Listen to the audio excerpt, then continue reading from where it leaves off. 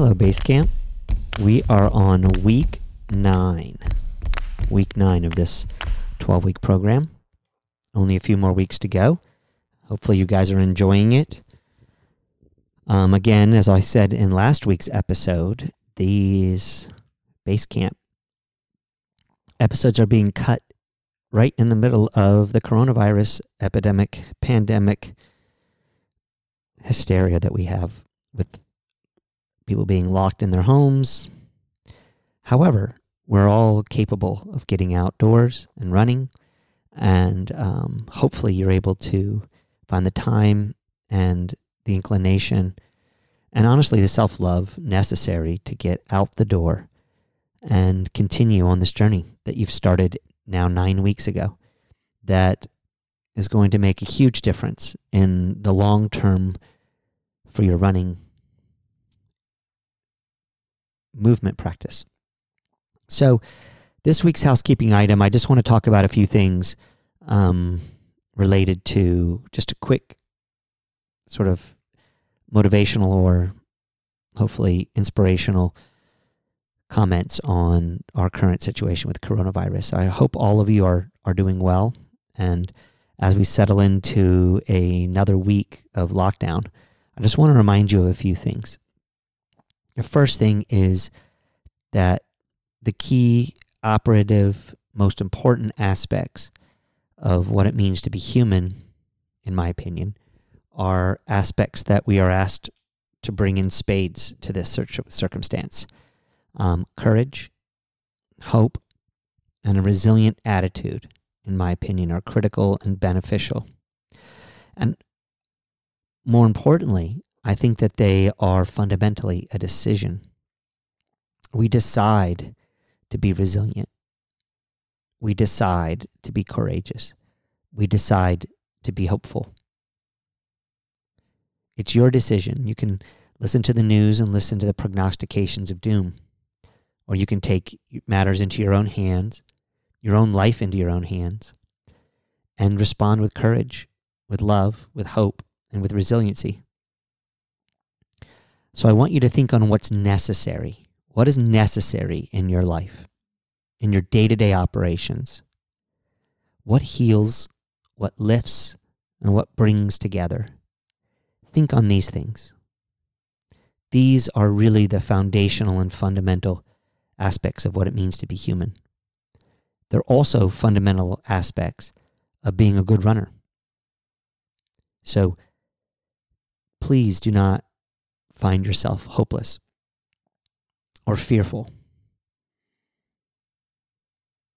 Adopt an attitude of resilience. Decide to be resilient. Even though you're forced to be secluded, it's also important to realize that you're not alone. Connect with people in the ways that you can, through your neighbors, your family, your friends, whether you have to do it via phone calls or FaceTime or Zoom calls or whatever ways that you need to stay engaged. Keep that engagement, keep that community, keep that sense of what really matters. Staying engaged with the things that you know nourish you and that nourish the things and the people around you. These are so important. Take an inventory. Take an inventory of the things that matter to you now. Now that you're in a scenario where your opportunities are limited, where your ability to consume has been curtailed. And what really is important, what really matters every day in the real core fundamental ways that make us human. I'm pretty sure at this point that running is one of those. And I ask you to continue your running. I hope that you're continuing your running, and I hope that you're finding some kind of beautiful practice, because that's what running is. It's more than a fitness program.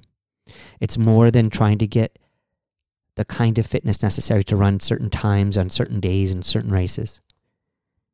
It's about elevating the human experience. It's about denigrating, destroying, crushing, suffering voluntarily so that you can build yourself back up and find out what you're made of.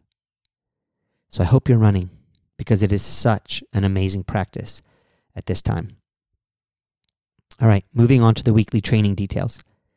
So this week's quality workout is an extension of week 5's steady run. You have a 30-minute steady run, and I have a couple of variations, because some of you may not be in a position where you're feeling comfortable or quite ready to move from 20 minutes of comfortably hard running to 30 minutes of comfortably hard running. So if you feel like that extension might be too much, you can stay with the 20 minutes. And another potential variation is to go 2 sets or 2 sections of one of 20 minutes steady, and then take 3 to 5 minutes of easy running, and then do a second portion, a second 10-minute steady, broken up. That's called a 20 plus 10 minute steady. You can make that decision while you're out there on the roads too. You don't have to make it in advance. It's up to you. Each of you will decide how that's best for you. But I've got an extension because that's what training is. Training is trying to extend the work that you've already done. Now, if you feel like your steady run did not go very well the first time that you did it, then don't do an extension. Try to nail the steady run appropriately.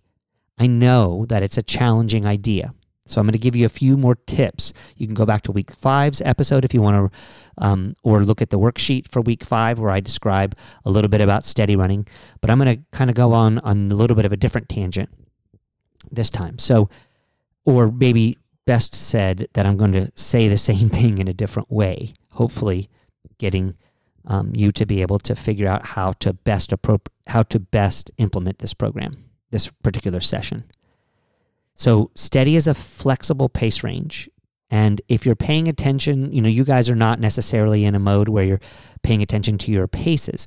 But if you were paying attention to your paces, it generally fits between people's half marathon goal pace and their marathon goal pace.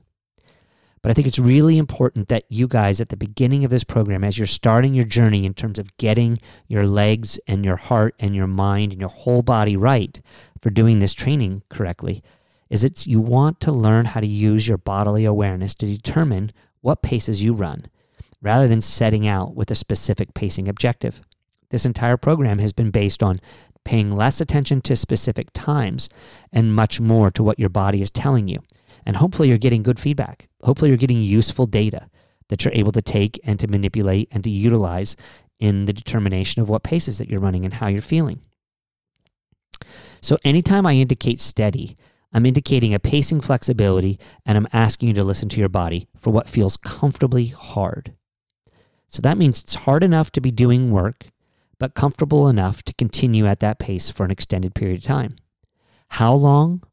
Well, mostly what you'll hear from people talking about tempo runs or steady runs or threshold runs. It's typically run 20 minutes to 30 minutes, and it's usually done at what you would consider your 1 hour training pace. So training pace for the fastest you could run for 1 hour. Well, who the hell knows what that pace is? Almost no one runs that kind of distance. For a fast runner, that might be a 10-mile distance. For a slower runner, that might be 8 miles distance.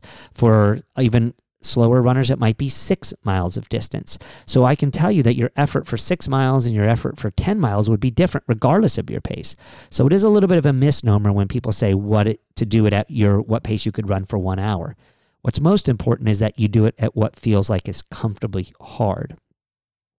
And that allows for a sliding scale for a spectrum of places that can actually change and be adjustable given changes in your fitness or just on how you're feeling on a given day. Let's say that you had a stressful day, you didn't get much sleep, you're not feeling well, maybe you showed up to the workout with a lot of stress, so your paces are going to be different. That's okay. Just run what feels comfortably hard enough to be doing work, but comfortable enough to continue at that pace for a while, okay?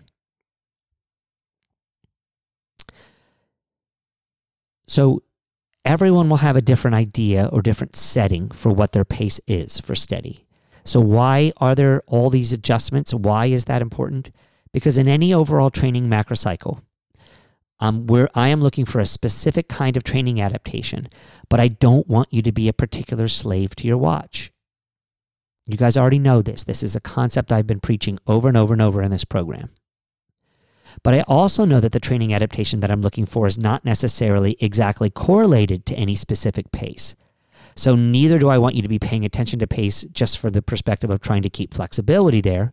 But I also know that there is not some specific pace that's necessary to get the kind of training adaptation that we're looking for. I want your body to determine what comfortably hard is. And I want your body to determine what is comfortably hard on any given day. And it's okay for it to fluctuate, for it to be slower, maybe even to the tune of 10, 15 seconds per mile slower. That's okay. This allows you to play more and to be more flexible. And when there's a range, it allows your body to go wherever it needs to go in terms of paces. And this sense of play is really what is operative for me in this idea of these steady runs. Instead of it being some kind of session that's absolutely driven around pace correlations, it's driven around a sense of play, how you're feeling, and allowing your body to do what it feels like it needs to do on that day. Again, as I mentioned in week 5, be positive and stay relaxed on these runs. Okay? Try to find a flow. If the comfortably hard goes just a little bit too hard, then slow down a little bit. Find a groove. Find a rhythm and flow. Again, as a reminder, you want to warm up only 10 minutes at the most, and perhaps your cool down will be as little as 5 minutes, but it's up to you. You can adjust that to whatever you need to do and whatever you need for your weekly mileage.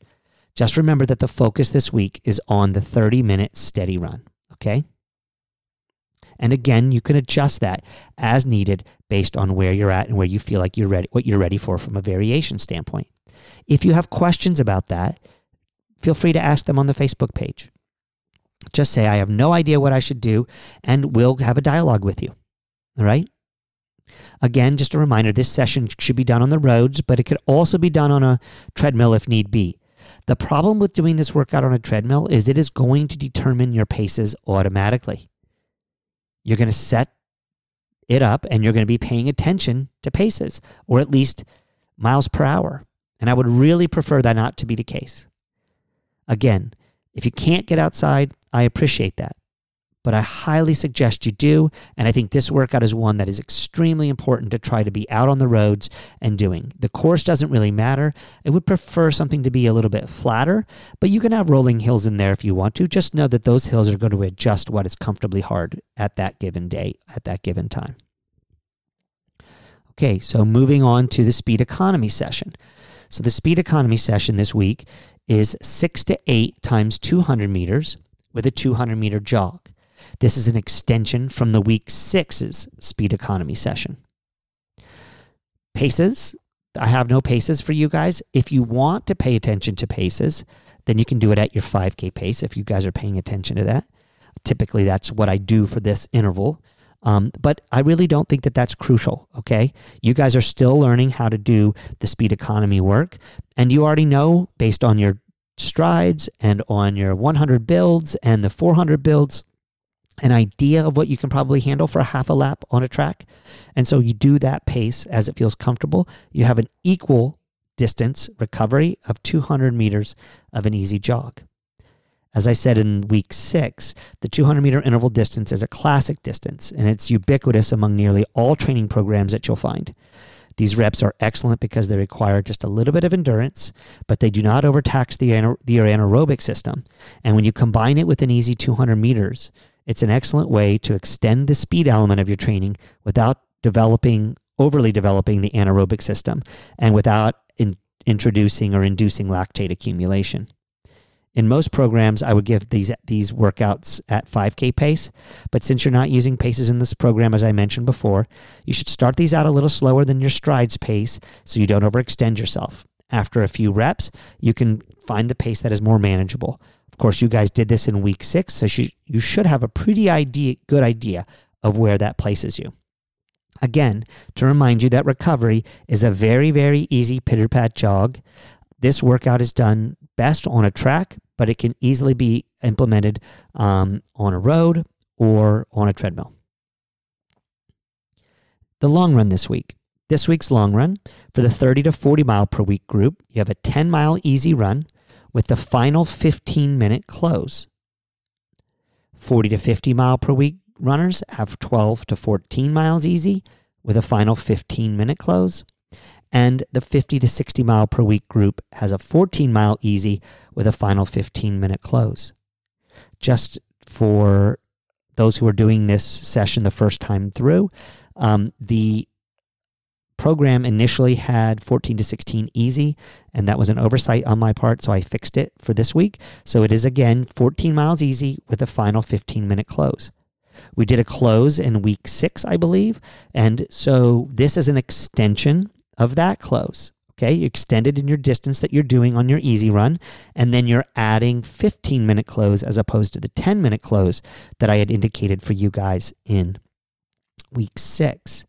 Notes on the close are in the worksheet. You can read those there. I explicitly lined out what a close is on your week 6 episode, and it is written again in this worksheet that you can look at later. Okay? So that's the long run, extending you guys to a 15-minute close. And I want to remind you guys that you're just doing that close in an attempt to try to build our fitness. You don't want to be going too fast at the end of this and to put us in a situation where we've gone too hard on the close, okay?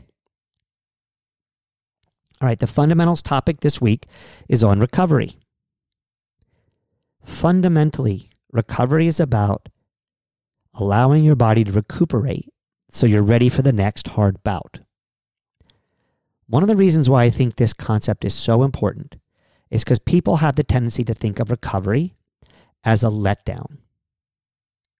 But it's simply not the case. The recovery is where the strengthening takes place. The recovery is the time when you get faster. You train hard to stress the body. It's the recovery and the recuperation that makes you faster, not the work. If you continue to do more and more and more work, you will break down and fall apart. It's the combination of the work with the recovery, and the recovery being the operative part. You need to take very seriously the recovery that you do in each interval session, the recoveries that I have written into any of the steady runs or any of the other broken tempos, and the recovery that I have on the easy days that are lined out in the training program or the off days that are in the training program. All 3 of these are crucial and critical to having a good and optimal recovery. Recovery means that you're not going at any paces. You're not focused on pace. You're just allowing easy running to help you gain blood flow, to get your body moving through space so that it will get more recovery, to allow you to be ready for a good sleep cycle, to help your nutritional cycles. All of these are crucial and critical parts of your recovery. Again, I cannot stress enough, take your recovery seriously. I don't want to go into the weeds of all the little things that you can do from a recovery standpoint. This is not the time and place for that. The time and place for right now is recognizing that in all of your training, the most important work that you do is your recovery. All right, guys, have a great week, and we'll talk to you next week. Godspeed.